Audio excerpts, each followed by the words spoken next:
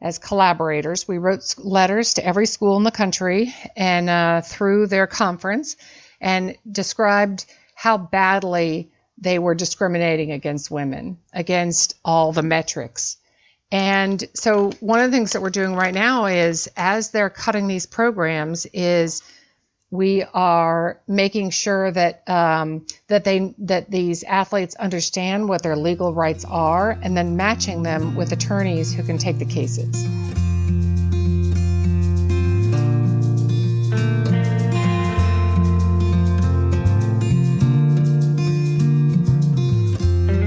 Welcome to Zestful Aging, where I interview thoughtful, inspiring, and influential guests who are making their mark on the world and contributing to the greater good. Making your mark, big or small, is creating a legacy, and it's one of the proven ways we can age with vibrance and deep contentment. And Zestful Aging podcast is my legacy. I'm your host, Nicole Christina, psychotherapist and fellow Zestful Ager. Our lovely music is courtesy of Judy Banker, who was a previous guest on Zestful Aging.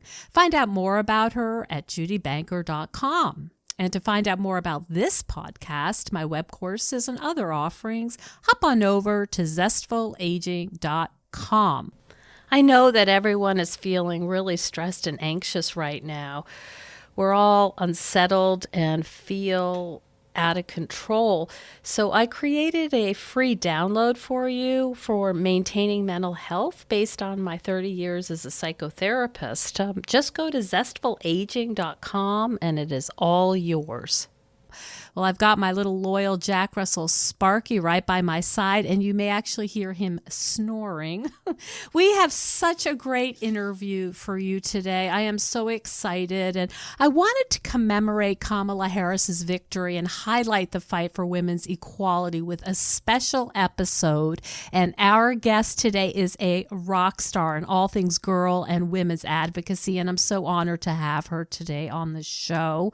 Nancy Hogshead-Makar is an Olympic gold medal champion, a civil rights lawyer, and the founder and CEO of Champion Women, a nonprofit providing legal advocacy for girls and women in sports. Focus areas include equal play, such as traditional Title IX compliance in athletic departments, sexual harassment, abuse, and assault, as well as employment, pregnancy, and LGBTQ discrimination within sports. Nancy led an 8-year effort to protect athletes from sexual abuse in club and Olympic sports. Most recently, she galvanized the sport, child protection, and civil rights communities in support of the new federal law, the Safe Sport Act, signed into law in February 2018. Welcome to the program, Nancy. Thank you, Nicole. Thank you for that nice introduction. Oh, I'm so delighted to have you. I've been thinking about Kamala Harris and her victory and how she just walks. In fact, when I'm on the tennis court, I try to channel my inner Kamala with her, her kind of, her can-do confidence and the hop in her step when she comes off the airplane. And so what a perfect way to commemorate her historic and wonderful win here. So let's start with, how does an Olympic swimmer become a legal advocate for women and girls? What's your journey been? Sure. I got started early, and I got pulled in by other women. So when I was at the 1984 Olympics, Donna DeVerona pulled me aside, and actually she talked to the entire team, but pulled me aside, and essentially every time somebody put a microphone in front of my face after winning in the Olympics, I talked about the importance of this federal law, Title IX, in getting me there. That without that federal law, it wouldn't have happened. That it enabled me to get a college scholarship and to be able to continue my athletic career beyond high school. I see. And you were very aware of that in college, that was about Title IX? I was not. It wasn't until when I was at the Olympics, I was 22 years old. I had actually taken a time off from college. I went to Duke University. to be able to go for the Olympics, but I didn't kind of put two and two together until later. I didn't sort of remember that in the summertime, my club team that was very, very good, it swelled in size over the summer as all these guys came back from college, but no women were coming back from college. But I hit the timing just right. If I had been just a couple years older, I would not have had all these opportunities. How interesting. Do you have siblings, Nancy? I do. I do have an older brother, younger sister. Mm-hmm. And do you think about how your experience was different than your older brothers in sports? No. He's a guy, number one, so he always had college scholarships and he always had opportunities to be able to participate. My sister, my brother was a world-class rower. He was on the national team in rowing and went to Harvard and rowed on with the great the team there. And so you can imagine my sister, it doesn't really appeal to her to go into something where her brother and sister have kind of taken over the domain, if you will. You can't really do better than that. Yeah. So, she did her own thing. So it wasn't a family thing. It was all of a sudden, I remember being like a junior, senior in high school, and pretty much I could go anywhere I wanted to go in the country with a full scholarship. Mm-hmm. Right? So, anyway, it seemed to me, it felt like overnight. What we were told back in the day was that women's bodies peaked at age, between 16 and 18 years old, and that's why women didn't compete in college. But without recognizing there are no programs, there's no place for them to go. Mm-hmm. So, I was still going my best times, and if I had the current financial setup that they do now, I might have been able to keep going with my athletic career. Between us, I'm glad I was able to move on and go do different things. Mm-hmm. The life of an athlete is pretty brutal. Yeah. Talk a little bit about that. And I'm curious also what your experience was with your coaches. To be a world-class athlete is a full-time committed thing. I honestly don't know how NCAA athletes do it. Just to tell you what my life from age between 12 and 22 is getting up at 4:45 in the morning. We swam for 2 hours from 5:30 to 7:30. My high school went from 8 to 4, but typically college classes, started at 9 or so. And then we had an hour and a half during school where we either lifted weights or ran, like during PE in the middle of the day, and then it was 2 more hours of swimming after school. It is not something that one does lightly. Mm-hmm. To prepare for the 1984 Olympics, I did nothing else. I did not have a job. I did nothing but train, and part of training is resting. So, yeah. You have to it's all about training. It's all oriented towards how am I going to keep my body at its peak, right? And resting is part of that. Correct. Yeah. What was social life like in those days? Well, social life was generally good because swim teams are usually pretty big. So you've got, I still have lifelong friends, and thank God for Facebook, so I can keep up with everybody. Yeah, no, swim. It's pretty good. The part that people usually want to know is that here I was, this very elite, very ambitious athlete at a young age, and what was that like being a female and being the best in the world? I was ranked number 1 in the world at age 14. So what was that like? And I can tell you, I got sort of the upfront and personal backlash against, not backlash isn't the right word, but people's ideas about femininity and what it meant to be a girl. And, running up with me was, I kind of got reminded all the time that what I was doing was counter-gender, that the gender police were out to get me. The gender police were... And like articles, like influencers, who was giving you this message that you're doing it wrong? Honestly, every day. I mean, what I got told was I am on the muscular side. There's like a bell-shaped curve, and my biggest competitor weighed 30 pounds less than I did, and we were the same height.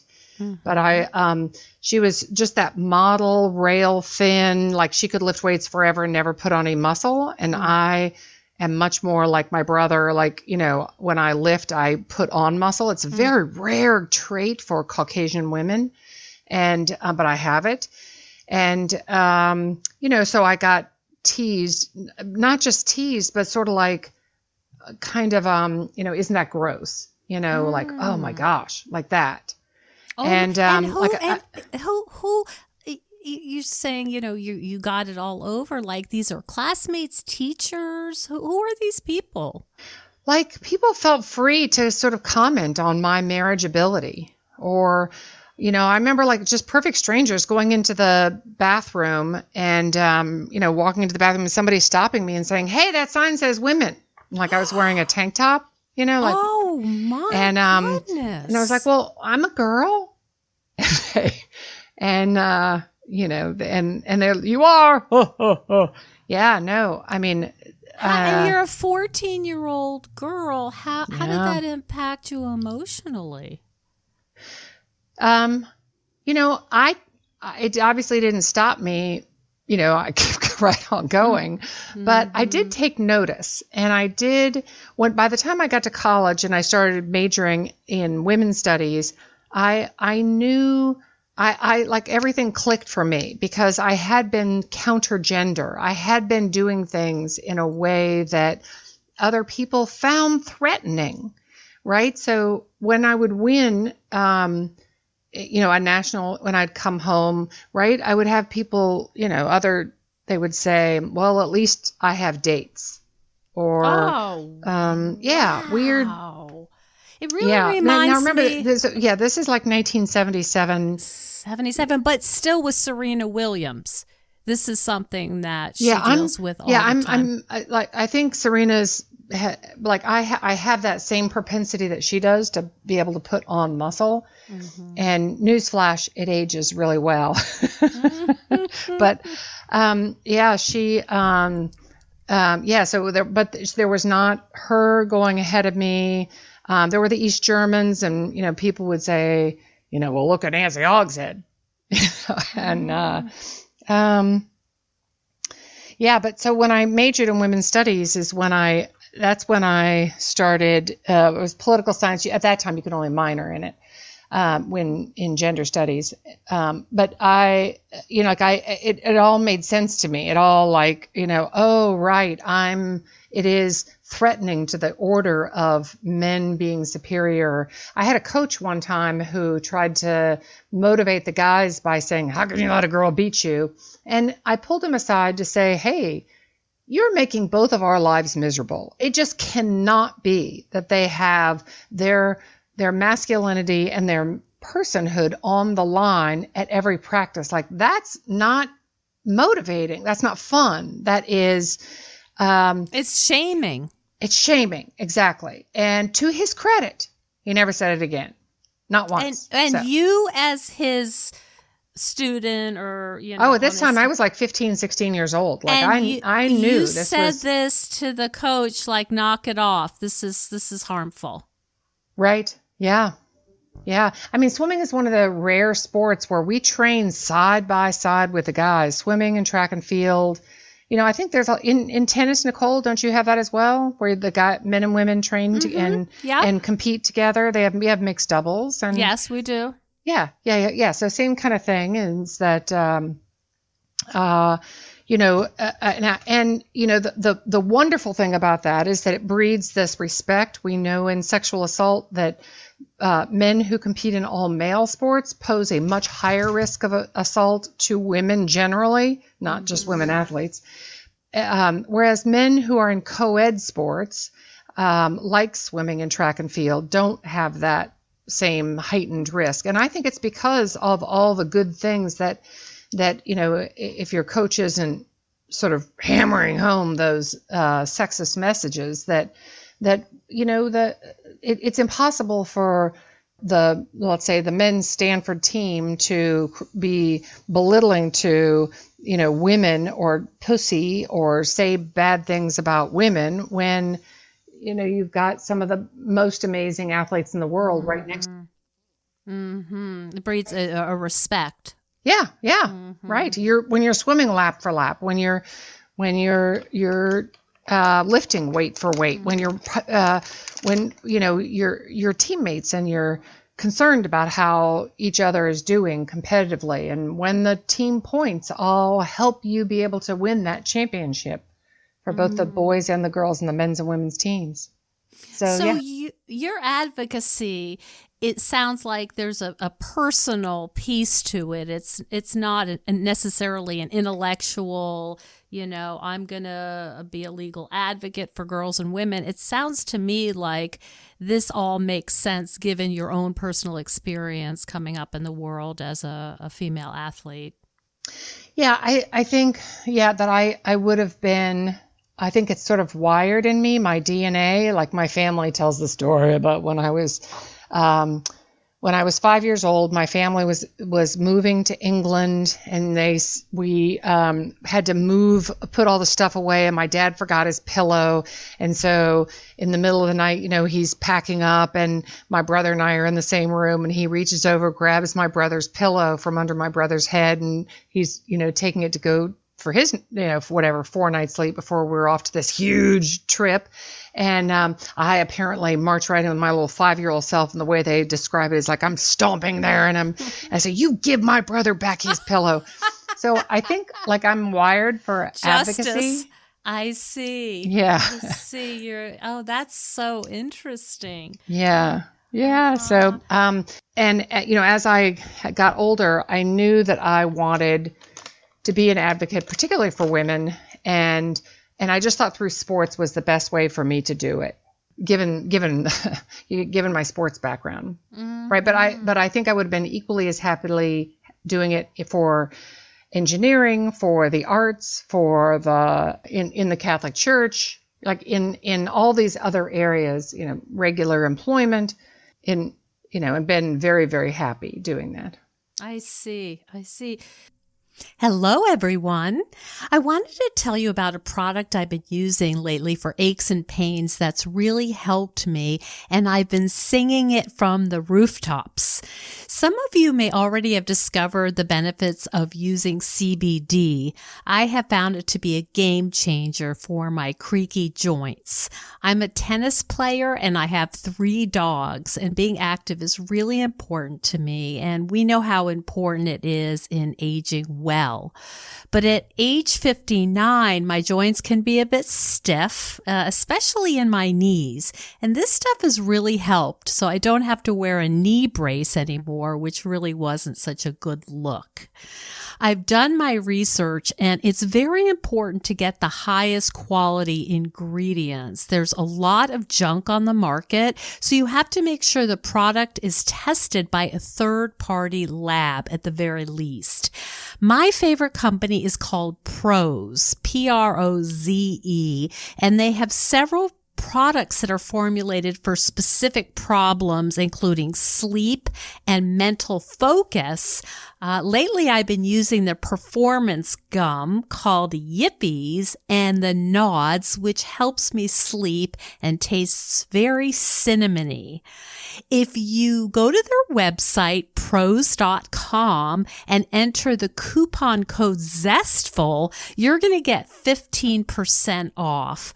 I highly recommend trying it out. I think you're really going to be surprised how effective it is, and I would love some feedback from you on how it works. Again, the website Prose, Proze.com. Coupon code is ZESTFUL. Thank you. Now back to the show. So what's a day like for you when you're doing your legal advocacy? What does it look like? A day is my team are a bunch of night owls. So usually the night before we sort of lay out like, here's what needs to happen and here's, what we're doing. We sort of continuously change what the priority is based on what the 911 of the day is. But right now, because of COVID, these schools are cutting all these programs for women in sports, men in sports too. And so back in June, we wrote letters to every single school in the country. Champion Women wrote letters along with the California Women's Law Center, Amy Poyer, they were phenomenal, as collaborators. We wrote letters to every school in the country and through their conference and described how badly they were discriminating against women, against all the metrics. And so one of the things that we're doing right now is, as they're cutting these programs, is we are making sure that that these athletes understand what their legal rights are, and then matching them with attorneys who can take the cases, and making sure that when the attorney leaves that case, that they don't just get the team reinstated, that they also remedy the millions of dollars in college scholarship dollars that need to be added, as well as there may be additional opportunities that need to be added. There may be a lot of treatment issues. They're not getting treated the same way. They're not getting the same level of everything from coaching to facilities to equipment to the media, the medical care. I hear about the way the Syracuse University men's basketball team gets treated, and it sounds like they're they're treated extremely well, like royalty. Yeah. So it's okay for a school to do what's called tiering, which means that you've got some athletes that we're going to pick, let's say, men's football and men's basketball. So that's 145 athletes, and we're going to give them tier 1 treatment. And then we're on the women's side. You need to pick 145 athletes, assuming that it's a school where it's 50-50. Most schools are not 50-50. Most schools are 60-40, women, men. But those opportunities where, assuming it's a 50-50 world, that you would have 145 women, which that could be 6 teams that are getting this tier 1 treatment. But right now, there's not the necessary recognition of equal treatment. And I would say that when women come to us without any forethought, without any planning whatsoever, and you go through a list of here's how the law measures equality between men and women, and how are you being treated there, they, without even thinking about it, they already know that they're not getting the same medical care treatment. We've got some Title IX cases that are just getting started right now because the men are getting those rapid COVID tests and the women are not. And the women are being told just to go quarantine, whereas the men get to keep training and keep going with these rapid COVID tests. So they're by law. Sometimes people get a little confused on the difference between professional sports and college sports. In college sports, they're subject to Title IX. These are educational opportunities. The school doesn't pay taxes. The school gets a lot of federal funds. And in exchange, the exchange is supposed to be that the school's doing this thing called sports on behalf of the women, that on behalf of the athletes, that it is part of their education. We know all these amazing benefits that flow from being an athlete. And so in education, there is no reason to discriminate. So can you say, well, the men's sports makes money? Nope. They bring in tickets? Nope. They have a donor? Nope. They have a sponsor? Nope. There is no financial reason or any reason to give men and women unequal educational opportunities called sports. If this was the math department, people would kind of, click, click, get it. probably a little faster. That's very interesting, and I think probably most people don't realize that. Exactly. And most athletes, most Division I athletes don't realize that. They're mad about it, and they know that they're not being treated equally, but they don't know how to do anything about it. They don't realize what a good remedy that they have at their fingertips. I right. see. And then and they don't know that, and they also don't know how to work with an attorney. Right. So that's where my organization comes in, is I can, here's how you work with an attorney. Here's an attorney who will do this kind of work, who knows this area.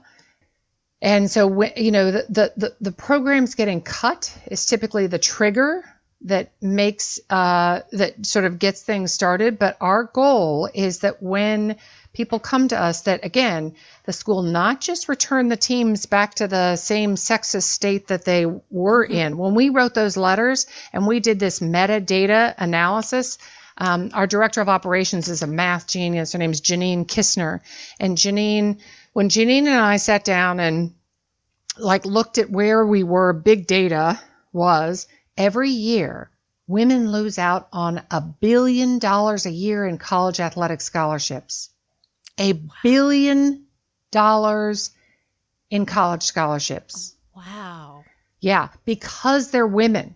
No other reason. They're missing out on 183,000 opportunities. When I show those numbers to sports that are trying to grow, like women's tennis and equestrian and wrestling, women's rugby, when I show those numbers, there's plenty of room for you to go in and demand opportunities at pretty much anywhere.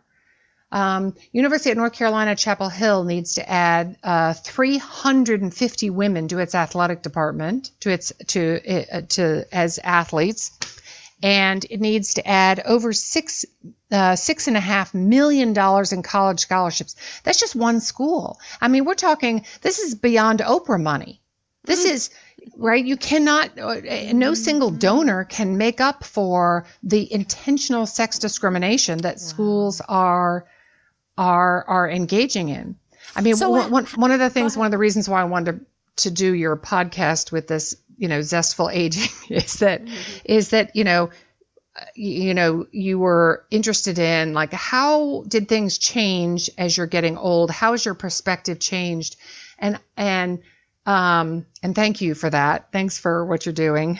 Because one of the things that has changed for me is I thought that by being polite and by being respectful and by getting the information out there on sex discrimination in the athletics department, I thought that would work. So, right. That would be enough. Yeah, right.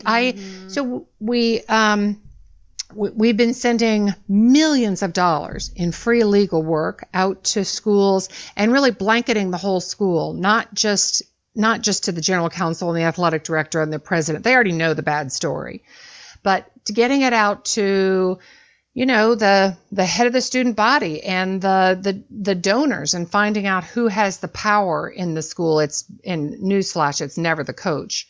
And getting it out to the women's studies department or to the women's center, we tried to look at a school, where's the power, and make sure that those people had this information as to what was happening in their own athletic department. And guess what?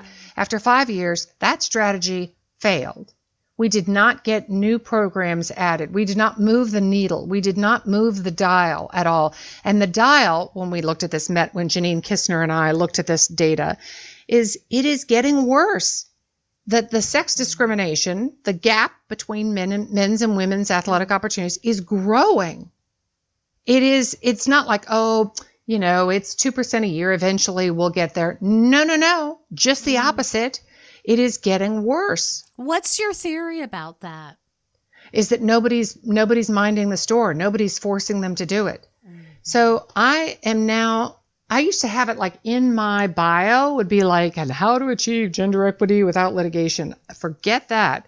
If that's my only but if that's my only tool to be able to increase opportunities for women in sports, for them to get this amazing opportunity that I got, that I don't know somebody that didn't have a college sports experience, that it wasn't transformative, that it wasn't a major rock, that it didn't provide a community for them.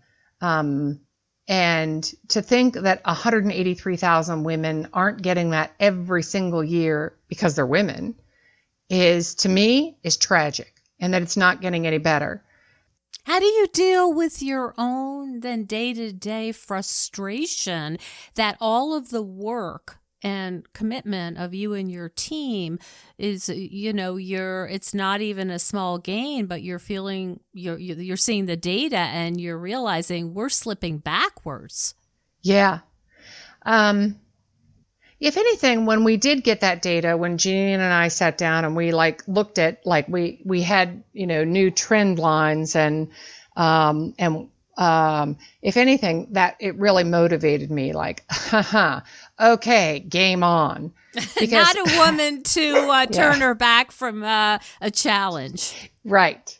So my husband says that I have he calls them faults, but two things about me that make me sort of energize my. One is, of course, I'm crazy competitive, right? You don't win 3 gold medals in the Olympics without having a screw loose there, right? So crazy competitive. And at the same time, I'm really optimistic. So I got that from my mother.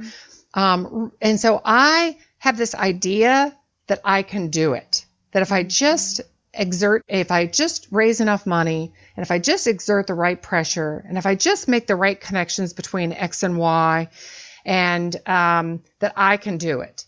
So when you combine those two things, because he's like, that gets you in such hot water.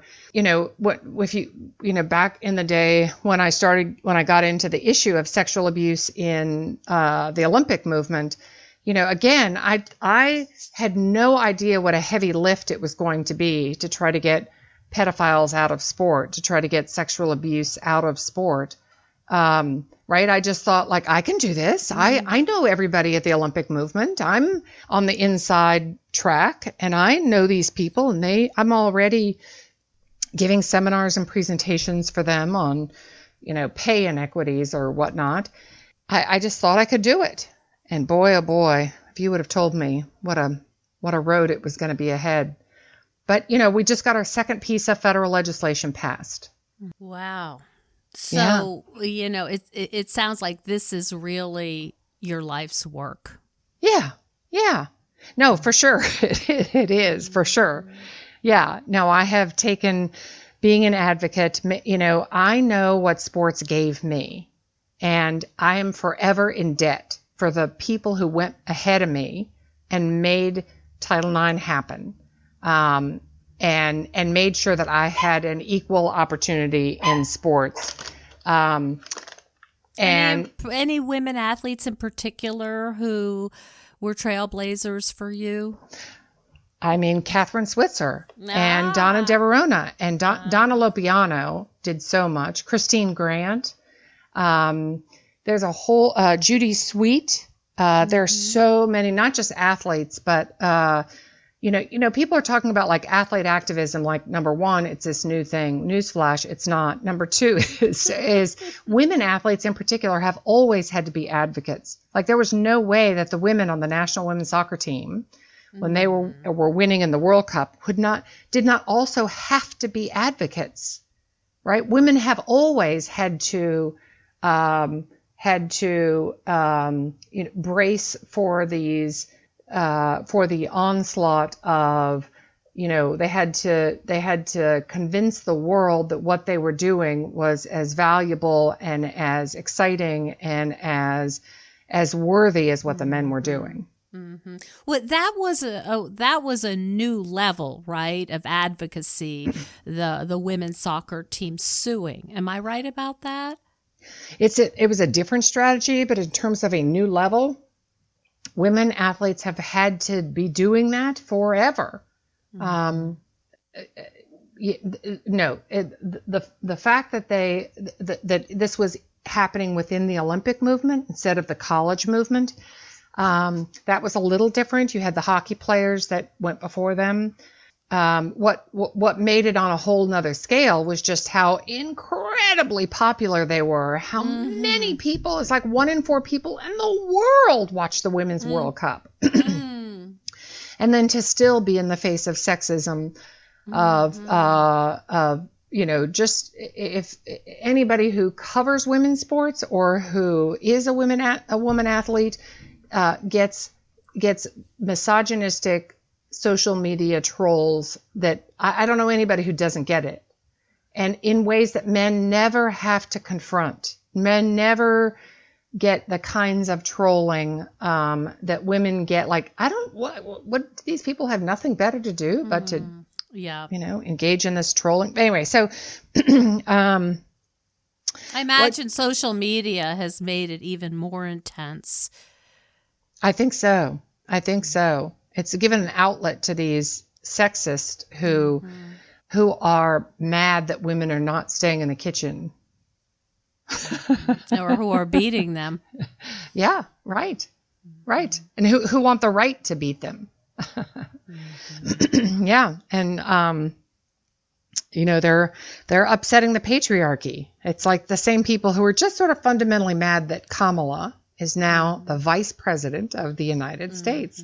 And it is nothing, just like when I said that, it just made me smile so broadly and gives me such joy that we are at this place in our world where Kamala is the vice president. That is just, but just like Hillary Clinton before her, we knew that she was going to be judged and evaluated on very different categories than men were. And she had to be a level of sophisticated and a level of, there's a fine line for her behavior that that men don't even understand. They can't really relate to it in quite the same way. That's right. What's next for you? Are you working on any projects that are coming up, or any particular goals? Yeah, so we just got our second piece of federal legislation passed a week ago Friday. So it is it is brand spanking new. I think my bio that I gave you didn't even include it because it hadn't happened yet. But we have we created a group. We call ourselves Team Integrity. They're the Committee to Restore Integrity to the USOPC. And so for years we've been writing legal memos and position papers and explaining how the finances of the USOPC work, et cetera. We've been giving all this stuff to Congress as they've been investigating because of the Larry Nassar situation. So because these victims were willing to come forward and were willing to demand change, we had done the homework and are doing the work of letting the committee know that it's not just about getting one pedophile out of sport. That's not it. It is, how do you change a system so that athletes, in order to be able to make the Olympic team, don't have to be so obedient and compliant? Because when you require obedience and compliance, then you're going to set up a system where they can be abused. And we're seeing now in gymnastics, I hope everybody out there follows the hashtag Gymnast Alliance and watches the movie Athlete A. Athletes A is on Netflix. It's outstanding. I learned not a single piece of new information, and I still had a hard time sleeping that night. Athlete A is Maggie Nichols. But because all these women were willing to come forward and say, here's how the system is fundamentally broken here, and how can we change governance in such a way that not only do we remedy athlete sexual abuse, but also physical and emotional abuse, as athletes in the Olympic movement are financially abused. Half of them live well below poverty level. I see. And so there's no way that you can kind of solve one without the other. You can't give them a voice. I love Allie Reisman. I just think when she talks, I'm like, people listen. And Allie Reisman never needed empowerment in the sense of personal emboldenment. What she needed was what kept her from being able to speak when she was on the national and Olympic teams were a system that if she didn't toe the line, they were going to yank her.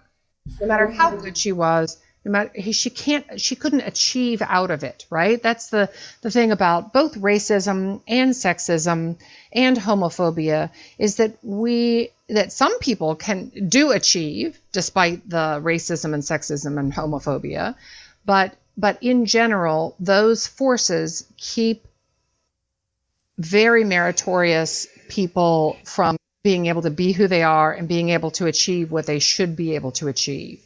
So we want to make sure that the system of the Olympic sport movement allows her to be able to speak up without having to worry about what is that going to do to her place on the team. I mean, it's no different than when Colin Kaepernick is doing his ability to speak out on behalf of police shootings, using his position as an elite athlete to speak out on social justice issues, is just like Allie Reisman being able to speak out on issues of abuse and financial abuse. I mean, her mother told me that Allie never made more than $500 a month when she was on the national team. Meanwhile, Steve Penny, the head of the Olympic Committee, is making on the order of, I don't know, 100 times that.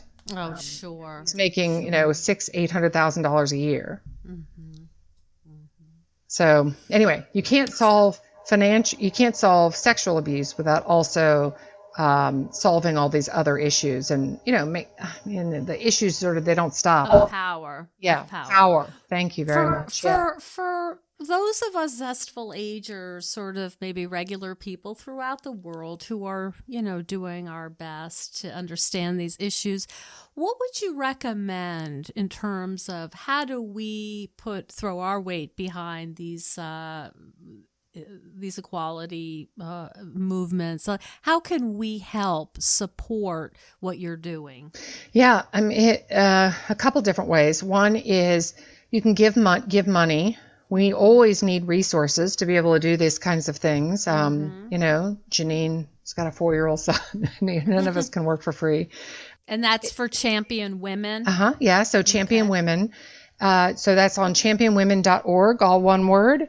And then we use the labor of law school students and undergrads who are interested in advocacy type work to help us when we wrote those letters to all those schools across the country and get all that data right and make sure everything, collecting all the email addresses of the athletic directors and the presidents of the universities and whatnot, right? So we our source of labor is people who want to get involved, and so people can get involved that way.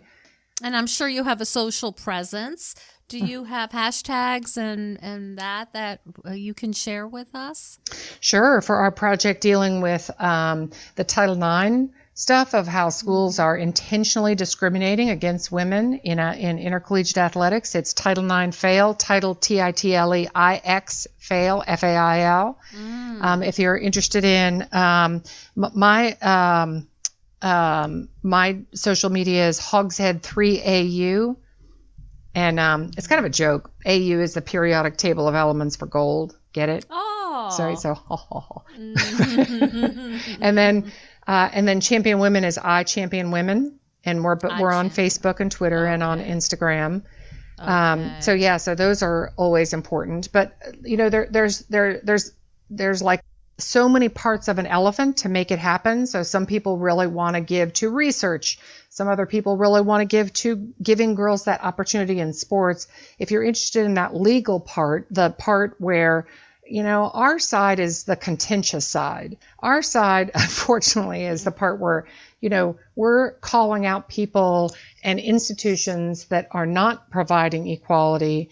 And if you're interested in that effort, then that's us. Then we are the ones who provide that legal advocacy, who are all of our efforts are designed to get change to scale. So me as a lawyer, I easily could just be doing the cases, but it's a movement. Exactly. But I can't, You just can't do that many cases, right? Our goal is to get 100 cases going in the next year. I see.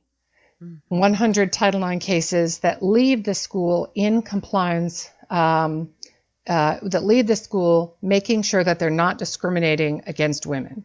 You measure that through this thing called Title IX, but when I say Title IX compliance, what people hear is like, that's just a box to check.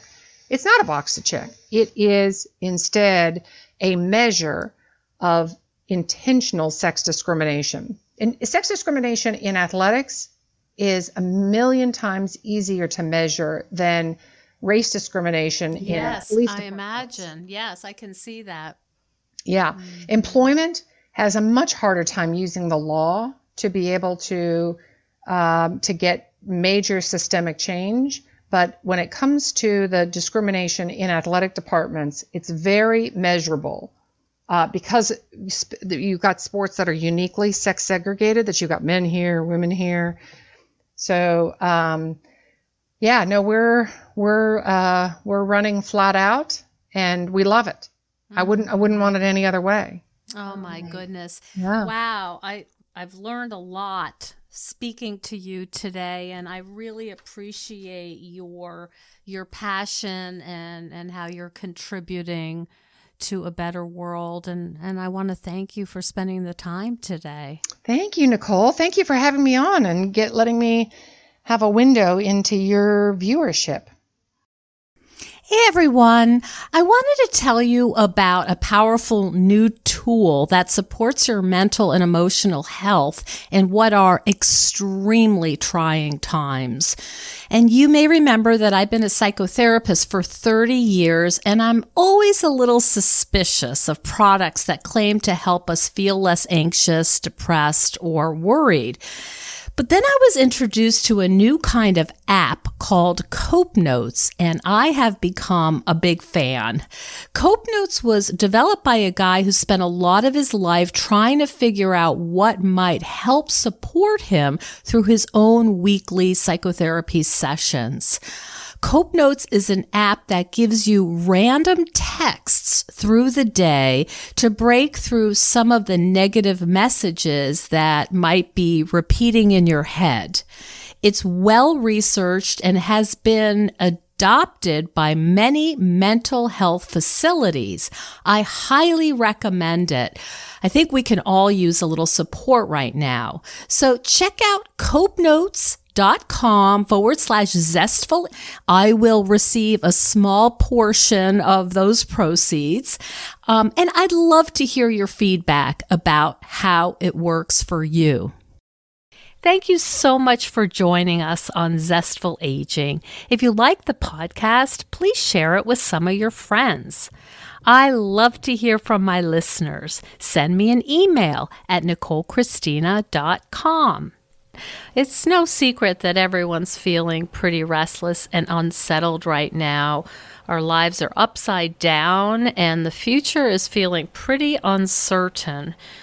But if you're anything like me, organizing my stuff can help me feel a little calmer. It's something I can do to help me feel a little more in control and in charge of my own life.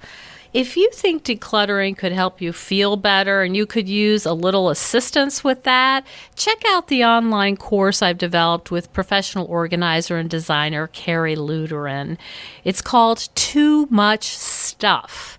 And Too Much Stuff is different from other courses or articles or guidance you may have used up. We give you clear steps to deal with the clutter and the tools to help you face the overwhelming feelings and the emotions that come up when we're going through our clutter. And a lot of those emotions are just feeling anxious or guilty or just basically flooded with a lot of different confusing feelings. The course is really practical. It's realistic. The lessons are short and punchy, and they're really manageable. We're not trying to set you up for some long exploratory, super in-depth, burdensome experience. We want something really helpful for you right now. We all need help with our anxiety. So being surrounded by more calm and less chaos can really help. So now's a good time to clear out the clutter so we can focus on what's really important in our lives. So find out more at zestfulaging.com. You'll see more about this under the web courses tab. If you have any questions, just shoot me an email at zestfulaging@gmail.com. Thanks so much. And stay tuned next week for another interview with a fascinating and inspiring guest.